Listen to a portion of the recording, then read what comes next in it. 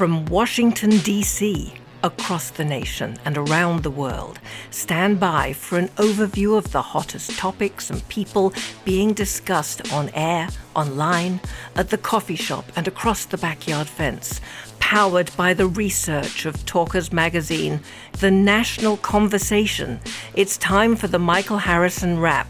Here's Michael Harrison. Thank you, Victoria Jones. Monday, April 18th through Friday, April 22nd, 2022. It was a wild week of rising prices, escalating tensions, intensifying political debate, thickening brain fog, increasing questions about masks and Musk, as well as the 52nd annual installment of Earth Day. We're about to embark upon a powerful hour of Black Belt Talk Radio, during which your tolerance for hearing different but legitimate points of view will be tested. We've got lefties, we've got righties, we've got fence-sitters. Please don't get angry. Just listen closely, and while doing so, maintain a degree of educated skepticism, regardless of whether or not you agree.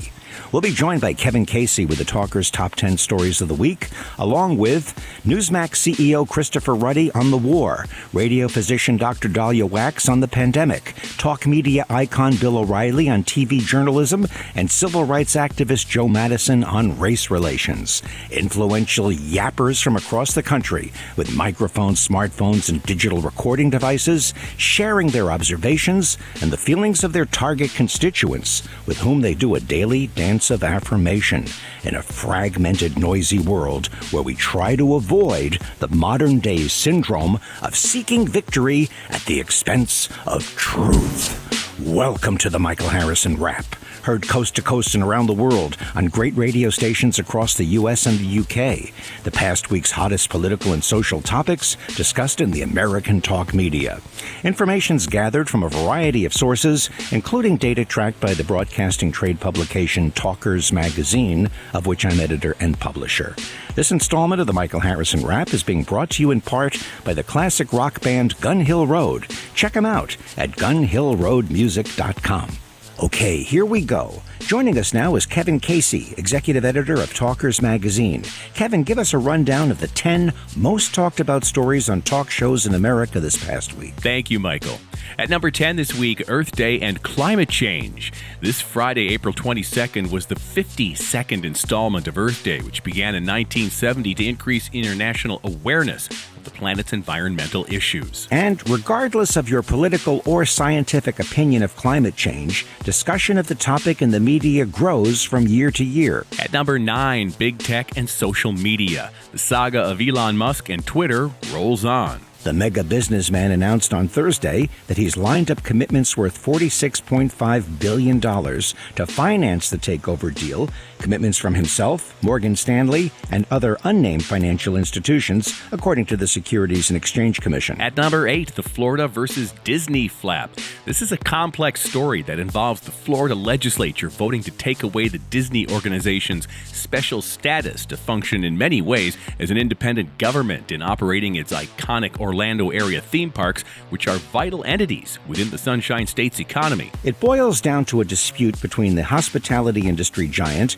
and Florida Governor Ron DeSantis regarding their opposing positions on the Parental Rights and Education Bill, often referred to by its detractors as the Don't Say Gay Bill.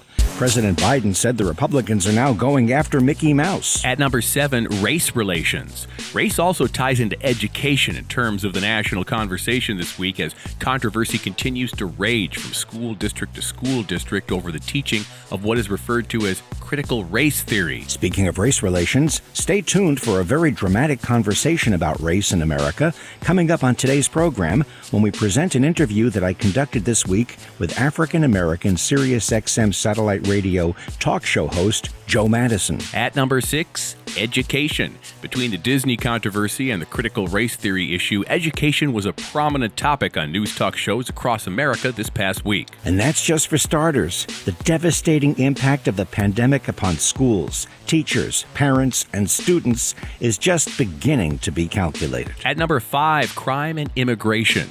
Crime and violence in the nation's cities continues to rise, causing citizen outrage that has become a driving political issue in upcoming local elections. Problems at the southern border are not going away. As a matter of fact, they're worsening. with much blame being heaped on the Biden administration for what appears to be its inaction on the crisis. At number 4, a tie between the January 6th committee, the midterm elections, and Donald Trump activities.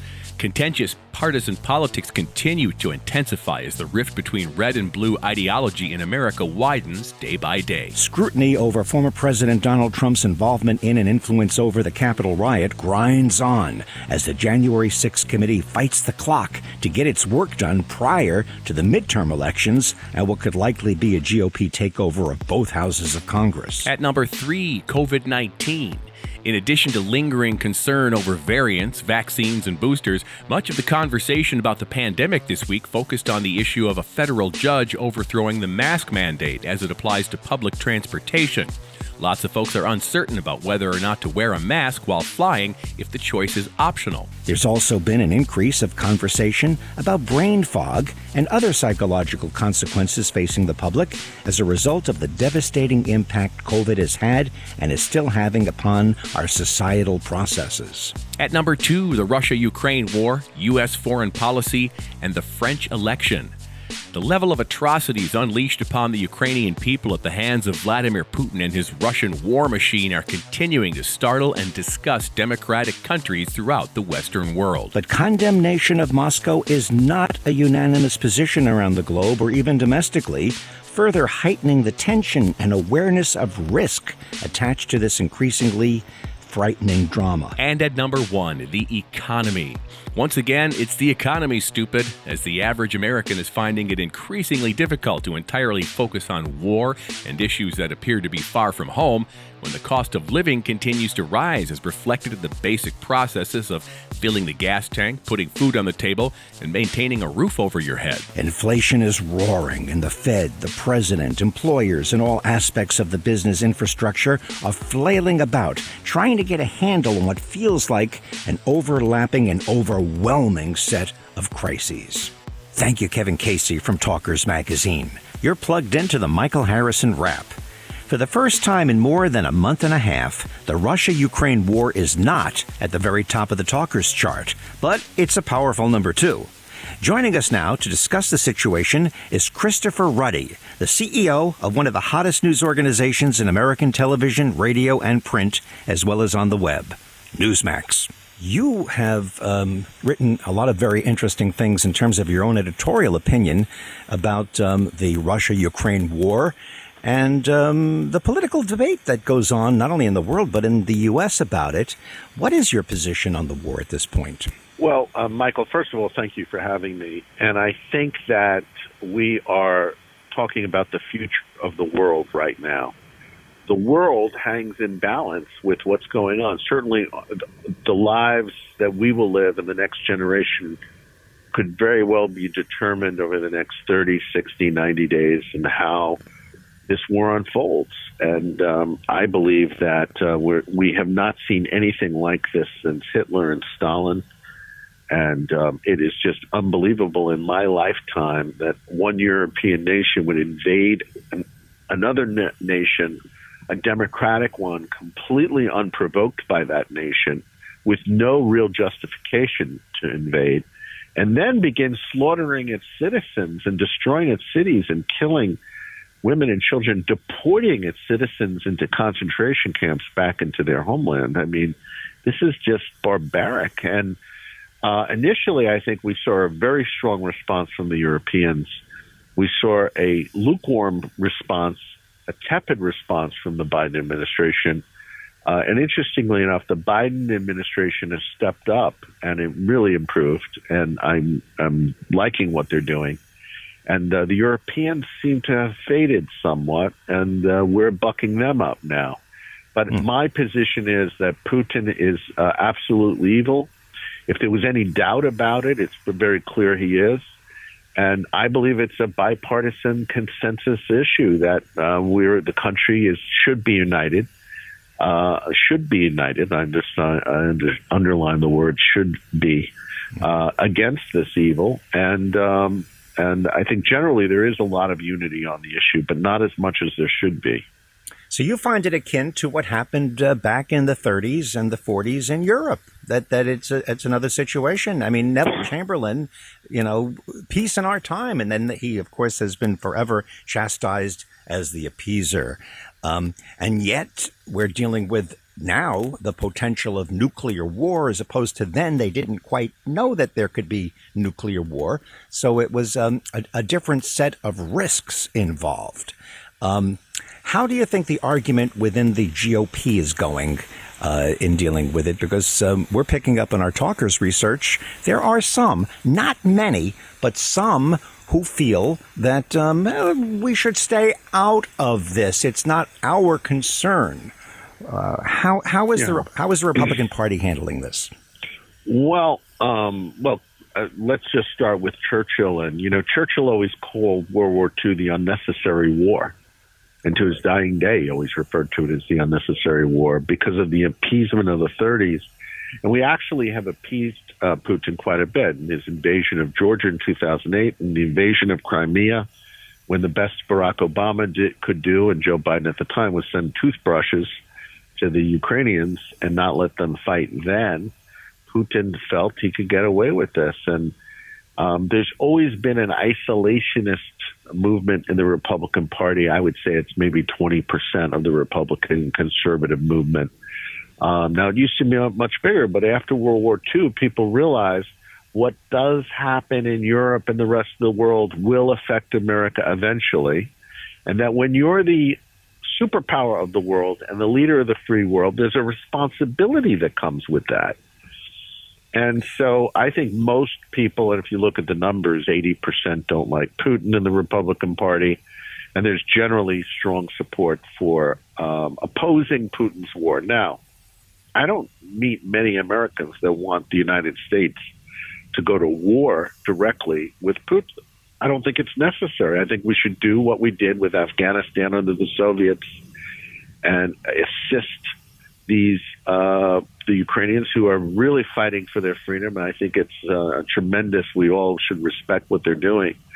The Fox News is playing a major role here in really sort of dividing the party. Tucker Carlson, who, I would say I agree with most of what Tucker says. I strongly disagree and oppose what he says is on the Putin and the Ukraine. And he's been sort of very manipulative, I would say, in trying to get people to oppose this war. You probably see it as well, where they're saying, why are we worried about the Ukraine? We should be worried about the Mexican border. That's one of his talking points. Mm-hmm. Or it's costing me too much money now at the gas pump to go against Putin. If you remember back during the Cold War with the Soviet Union, there was this thing called mutually assured destruction, MAD, and somehow we felt that we were dealing with an underlying rationality for the Soviets and, of course, the American government, and that's what prevented us from eventually pressing the buttons and blowing ourselves off the face of the earth. I know when we were having problems, and we still have problems with with Islam and the Middle East, there's this feeling that these people are irrational. They're not afraid to die. They're fanatical. What is your view of Putin? You said he's evil. Do you think that he is irrational? Well, some people said Hitler was perfectly rational. He just had an ideology that was diabolical. I don't know. Some people said he was an evil genius. Some people he's crazy. It's sort of hard to tell, right, without sitting there with a psychoanalyst. But what we do know, you know them by their fruits. You know that what Hitler did was absolutely terrible. But Putin is killing innocent women and children. There was no provocation. There was no... It was just, he just went in there. He wants to take over a country, and he's making up stuff like NATO. NATO, there was no even chance that Ukraine was going to join NATO. They couldn't under the treaty because they had a disputed border. There was no movement to have them be a member other than the Ukrainians wanted it, but there was no meetings or preparations. So that's just totally contrived. The idea that there's Nazis running Ukraine is just insane. That's sort of irrational. So where does that come from? And then he goes in and he starts killing women and children, destroying cities like we've never seen in modern times. And then you're thinking, is this guy capable of something far worse? And generally the consensus, and I ask a lot of people, I've talked to people that know Putin, and you ask them, would he use a nuclear weapon? And they say, yes, he would. On the other hand, the ability to do that requires probably a consensus or people in the chain of command that agree with him, and then we don't know how that power structure works. That's Christopher Ruddy, CEO of Newsmax, discussing the Russia-Ukraine war. Coming up next, the latest on the pandemic. You're plugged into the Michael Harrison Wrap.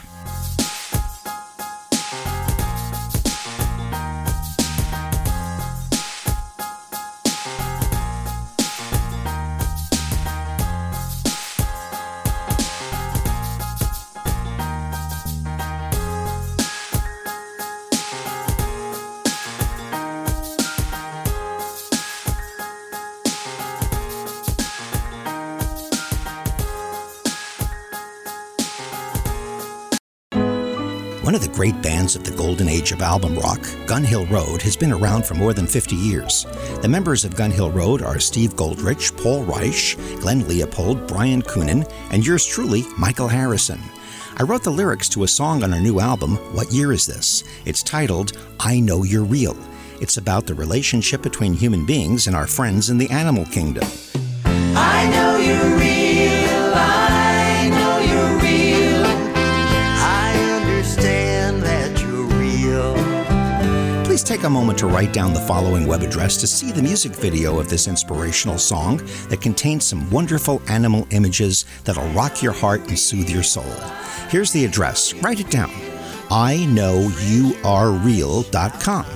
That's iknowyouarereal.com. If you love animals, you'll feel real good after seeing this video. iknowyouarereal.com. Continuing now with the Michael Harrison Wrap.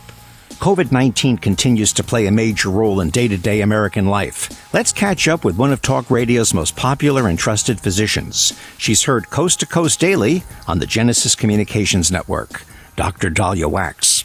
Dr. Wax, a couple of things. First, let's start with the medical, and then I want to talk a bit about the questions people have about masks and travel and things of that nature. Medically, what's your professional opinion about the state of COVID-19? Fantastic question. So we are very fortunate to have our vaccine program. We have some therapeutics, although not easily accessible, as well as we have natural immunity with COVID having been around now for about 2.5 years. So I think Americans are in a better position now to take on any next wave. However, from a public health standpoint, we are in a little bit of danger because, sadly, you don't have the respect for the CDC. You don't have the respect for public health measures because of some misuse of them. And so when I do try to talk to people about, you might want to get a booster, we have another wave coming, you might want to, there's such fatigue on the subject that I feel like if I do have a public health emergency that I need to convey a message for, we've blown it, and we've had such a boy, like the boy who cried wolf scenario, that we've definitely damaged our public health messaging, and where we go from here is going to be pivotal on how we get America on board with future public health campaigns. What a dangerous situation, isn't it? It is. There's a lack of trust. There's fatigue. People think there was overreach with the government. And if this happened for COVID, and we're now going through a huge fight over masks during this baby Omicron wave, what happens if, God forbid, we have, Ebola or Zika or something else come our way? And the World Health Organization is saying there's going to be something bigger than COVID. I just don't think the American public has it in them anymore after everything that happened with COVID. We'll get a little bit into that in a moment, but what's your take or your view, if you have any, because it seems very murky, on what's happening in Shanghai, China? So, it's very frightening to think that animals are being slaughtered, people are being stuck in their apartments without food, and of course there's always that, risk of misinformation because we don't have access to on the ground information. We don't have reporters there, obviously, but it's frightening that you still have these approaches to try to have a zero COVID policy when the virus is outsmarting us. We're still under this assumption that we can control the virus. And so humans think they could, it's like man dinks, God links. Humans think they could control nature, can control this, and God laughs or nature laughs. And so you have people possibly starving, not going to the doctor, in depression, maybe substance abuse, and we could be possibly, because we're trying to control baby Omicron or that Omicron variant, we could be putting people at more public health risk. And so I don't think what Shanghai is doing is the right approach. I don't think they're going to get as much gain, and their ROI is not going to be there, and I feel it's going to put Shanghai into a more public health crisis, especially since we need Shanghai and multiple countries need them for exports and for our medications. And I think it could cause more harm than good. Let's go back to the masks. I recently flew for the first time since the pandemic happened. So I flew. It was a strange feeling flying for the first time in a couple of years. And I have to tell you, wearing the mask made the airport and the flight experience for me, because I do have certain breathing issues, it made it very uncomfortable. What's your feeling about flying and masks and whatever the state of the the mandate or lack thereof is? So true, and I'm glad you put your own personal experience in, because my mind changed with masks on a plane when I went to Talkers last year, and I went from Las Vegas to New York, and I found that my lungs did notice a big difference with the partial pressure oxygen. And in order for me to feel like I could breathe, and I'm not claustrophobic and I'm not anti-mask, I kept ordering something to drink so I could be allowed to remove my mask, which isn't healthy, because then now you're overflowing with fluid just so you could try to breathe. It was very impractical, especially since we're sitting like sardines on a plane as it is, next to each other, and being able to spread MRSA and other sorts of infectious disease that the mask can't hold. And when you look at people fighting and 2-year-old kids with autism getting kicked off planes, again, it's one of those things where I think it does more harm than good. The plane that I was on was sold out, and just being on a sold-out plane is not comfortable. I was also on an airline that I will not mention that is under assault right now in terms of the wars of public opinion for late flights and all kinds of other problems they've had. As it turned out, the biggest problem I had was the mask and just the discomfort of being on a plane on a 3-hour and 15-minute flight and having not flown for a long time and waiting for the plane. But the plane wasn't late. The plane left on time. And here's the part that was interesting. Everybody was nice. There were no nasty passengers. Everybody seemed to go out of their way to be friendly. It was almost like, don't look at me. I'm not an air rage person.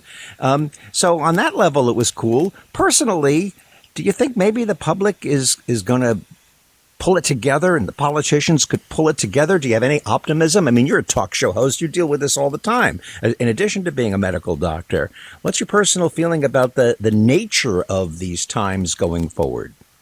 Well, that's wonderful. It's a good question.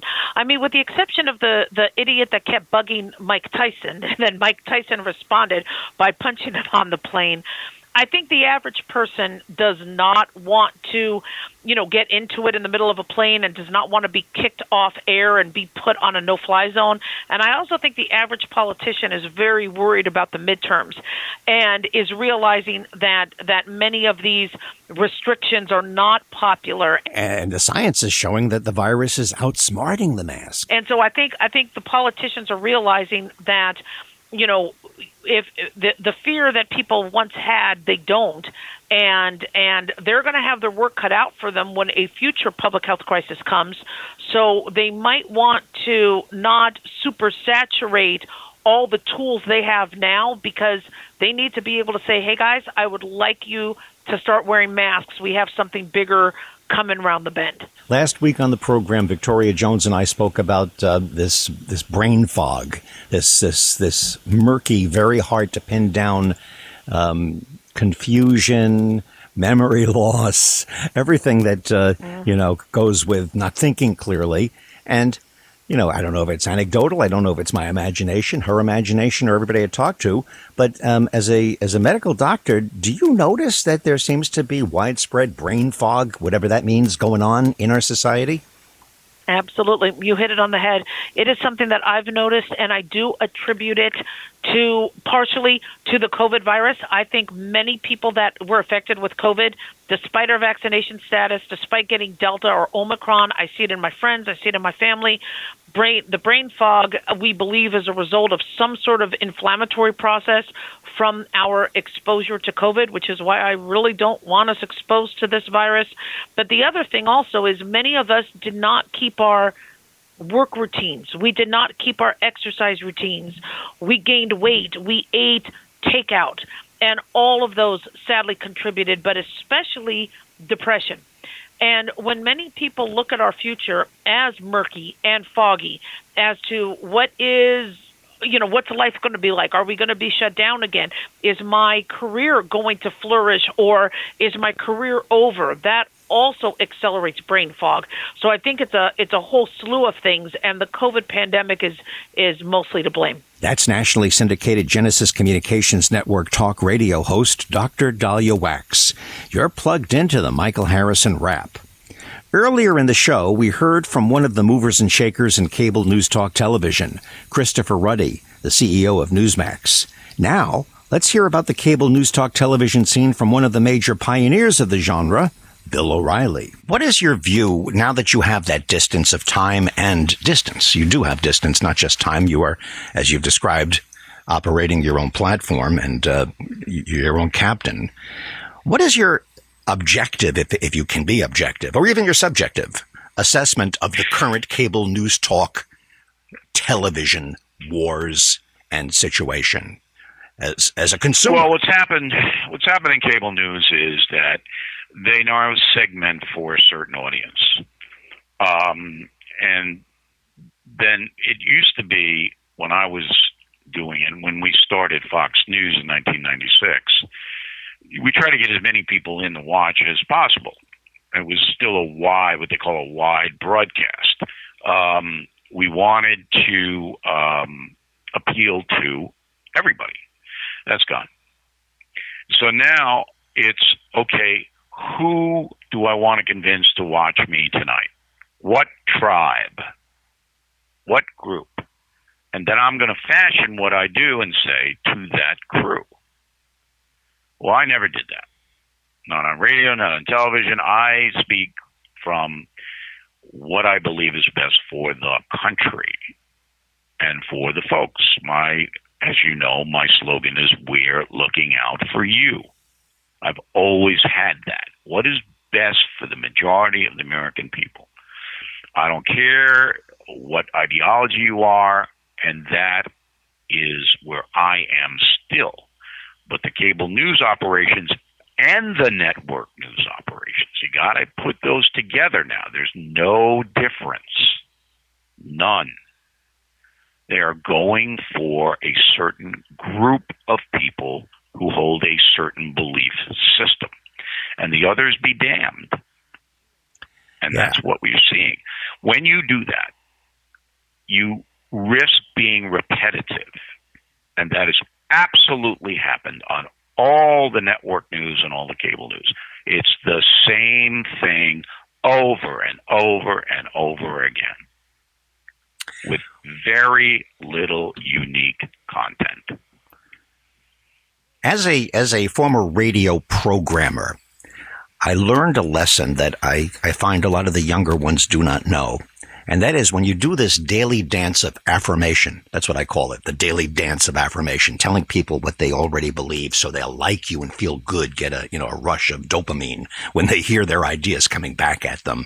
When you do that, or in broadcasting terms, when you super serve the core, the base, super serve them, you wind up with a happier core and a smaller core. That it doesn't expand. It gets smaller and smaller until you wind up with the most radical people possible and lower ratings. And eventually they turn on you when you try to move beyond them or expand beyond them. Sure. That's basically what you're saying, isn't it?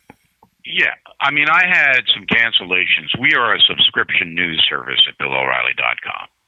So it's not free. Most podcasts are free. We're not. But we don't charge a lot. I wanted everybody to be able to afford it.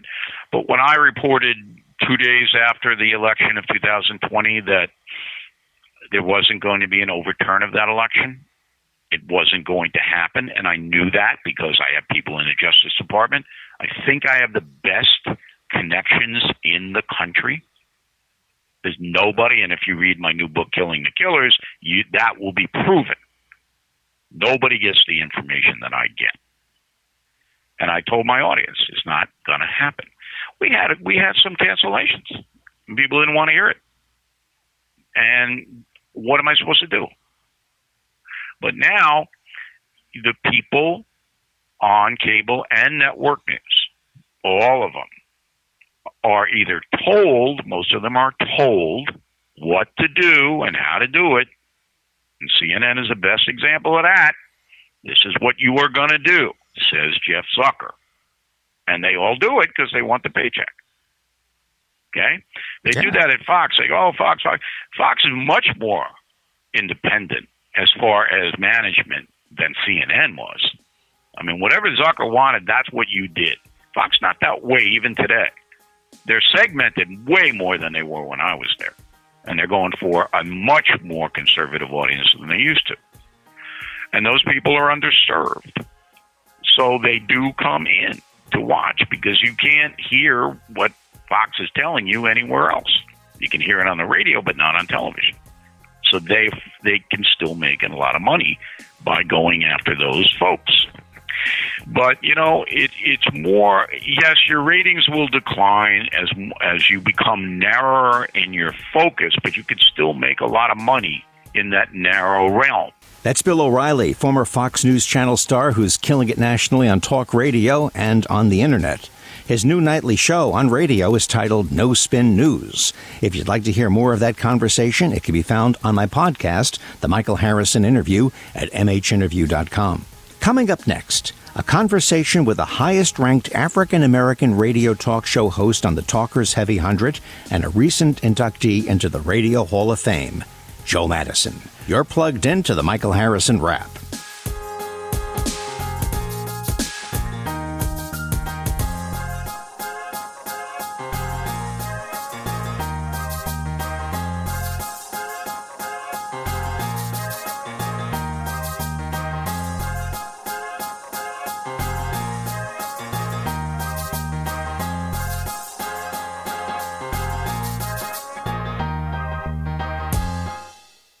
This report is brought to you by Genesis 2 Project, G2P. Recently, the Office of the Director of National Intelligence, the ODNI, released a preliminary report on possible threats posed by UFOs, now known as Unidentified Aerial Phenomena, UAP, and the progress the Department of Defense UAP Task Force has made in understanding any threats.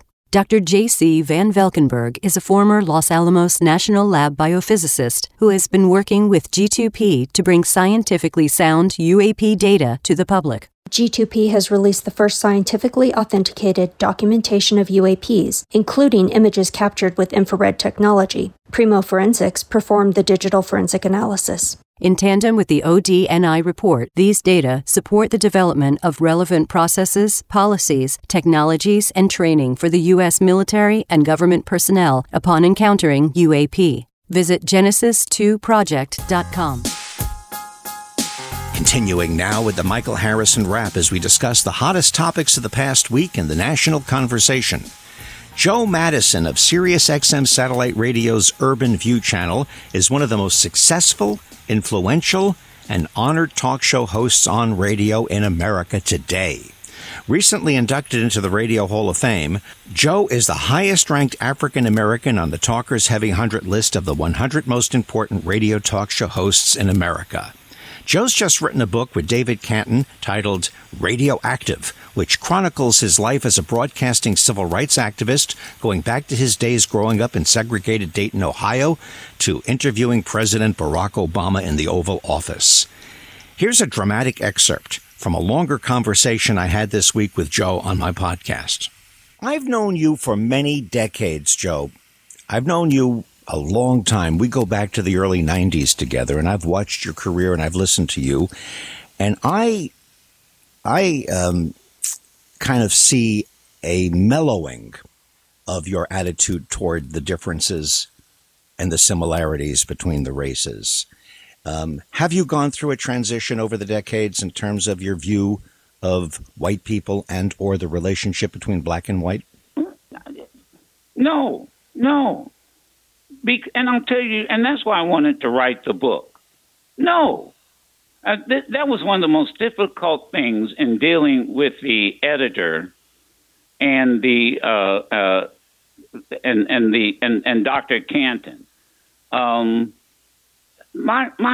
Look, in the book I talk about the discrimination I faced.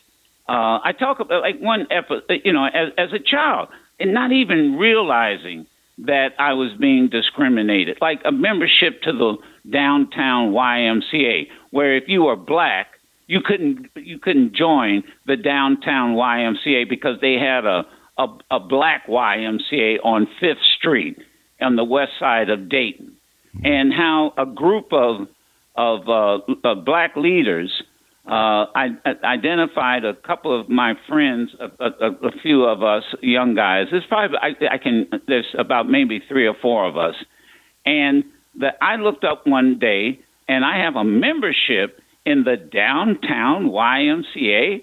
Well, I couldn't afford it, so how did this happen? Because these and black leaders said, you know what, we're going to integrate this YMCA, and we're going to select 2 or 3 young men, and we're going to give them, we're going to pay for their membership, and that's how that YMCA got integrated. I didn't know it. All I knew was they had a beautiful, huge swimming pool, and I realized that, I was there to as part of an effort to integrate. I talk about in the book how a businessman in our community. He was the mortician, Mr. Bowman. That's how we knew him, Clarence Bowman. And he moved into an all-white neighborhood, and the adults. Now I'm an adolescent, and they got angry at him. Why? Not because he moved into an all-white neighborhood, but he made a public statement where he said, I don't want another black person moving on the same block. Really? And the folks and black folks said, what? Now why? And I'll tell you why. And I talk about it. I write about it, or it's written about. Mm-hmm. And that is because in those days they were doing block busting. Now, what was block busting? A black person or black family would move into a neighborhood, and then the real estate agents would call around to the white families and say, well, a black family has moved on your block. You may want to sell because the value of your homes are going to go down. So he said, don't move on my block. Go the next block over. And it took me a while to understand what he was trying to do, and that was to prevent block busting. To answer your question, I write about how black people and white people have interacted in my life, who have been responsible for my success. I talk about being captain of the football team my freshman year in college, undefeated team. In those days, freshmen had their own schedule, and a coach, because I was active in the black student movement in the late 60s, 67, 68. The coach told me before the summer camp opened up, don't come to practice. Don't come. You're off the team. We don't want your kind on the team. And how my white high school coach helped me end up with at Washington University, where the coach there, matter of fact, an all-white coaching staff said, "My man, we want you. We want you here." And I ended up being captain of that team. Mm-hmm.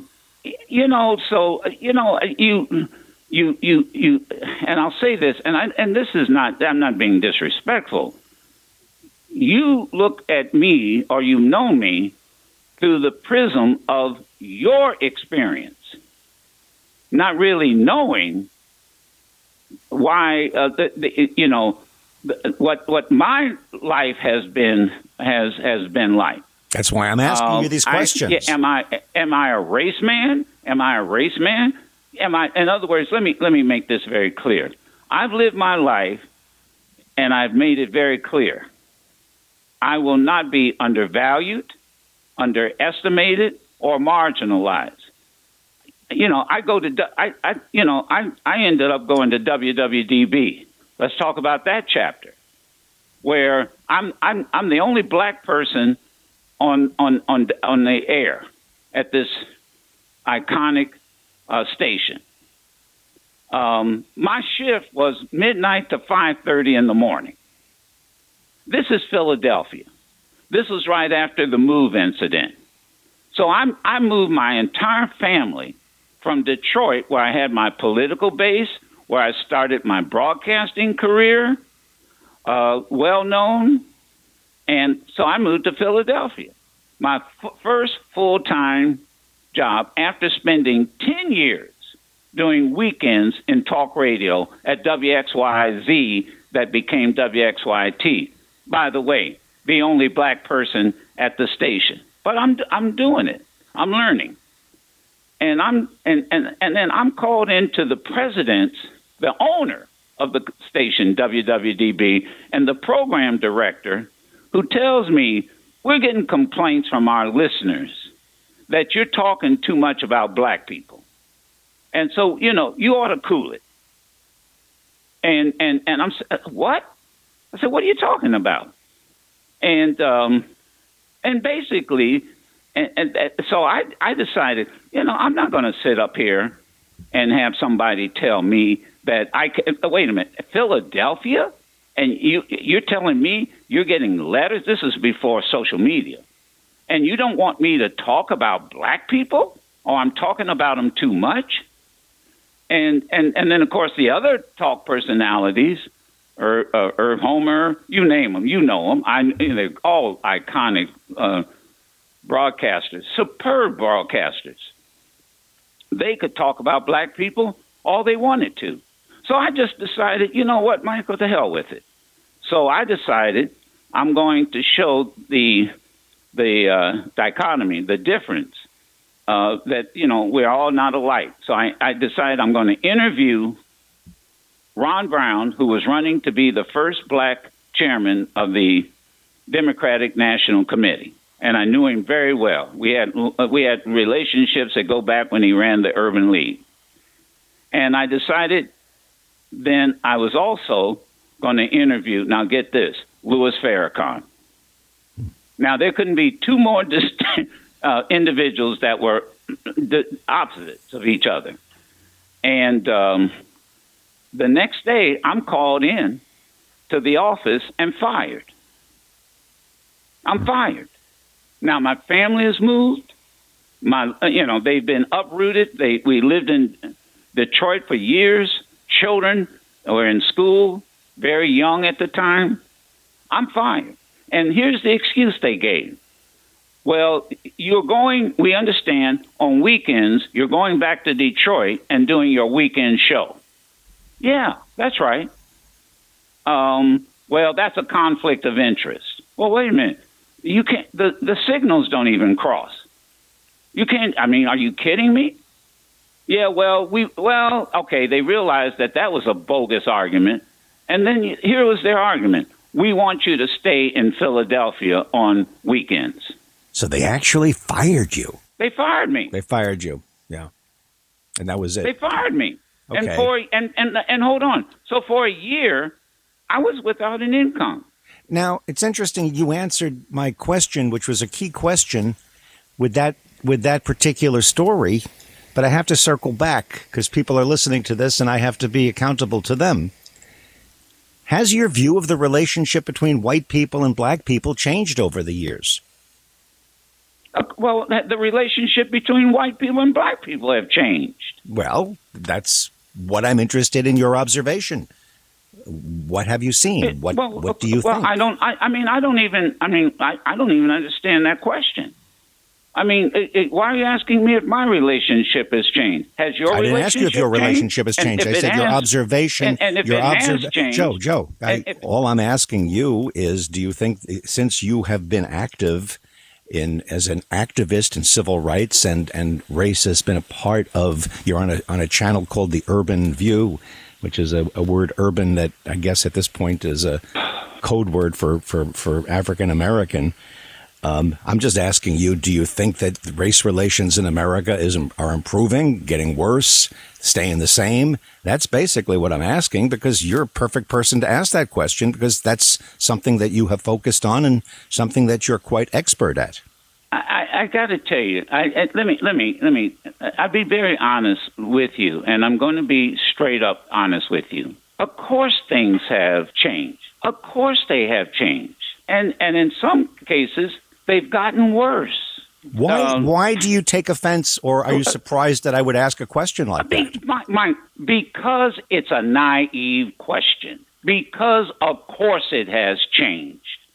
Of course it has changed. And in some cases, it has gotten worse. I mean, excuse me. I'm dealing with, and yes, I'm not offended.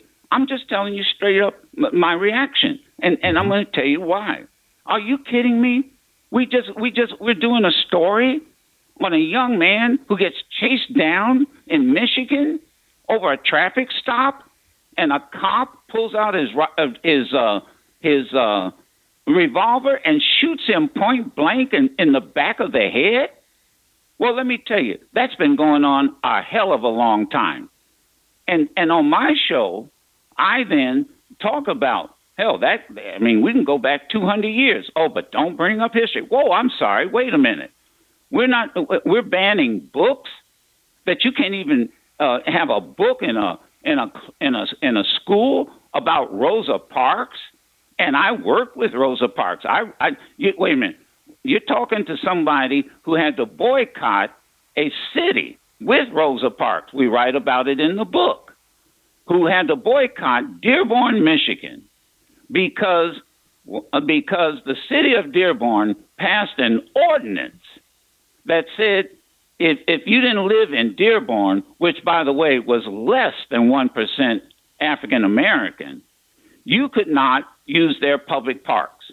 That's Sirius XM Satellite Radio Urban View Channel talk show host Joe Madison. His new book, written with David Canton, is titled Radioactive, and the conversation you just heard was excerpted from a much longer conversation on my podcast, The Michael Harrison Interview, which will be posted this coming Tuesday at mhinterview.com.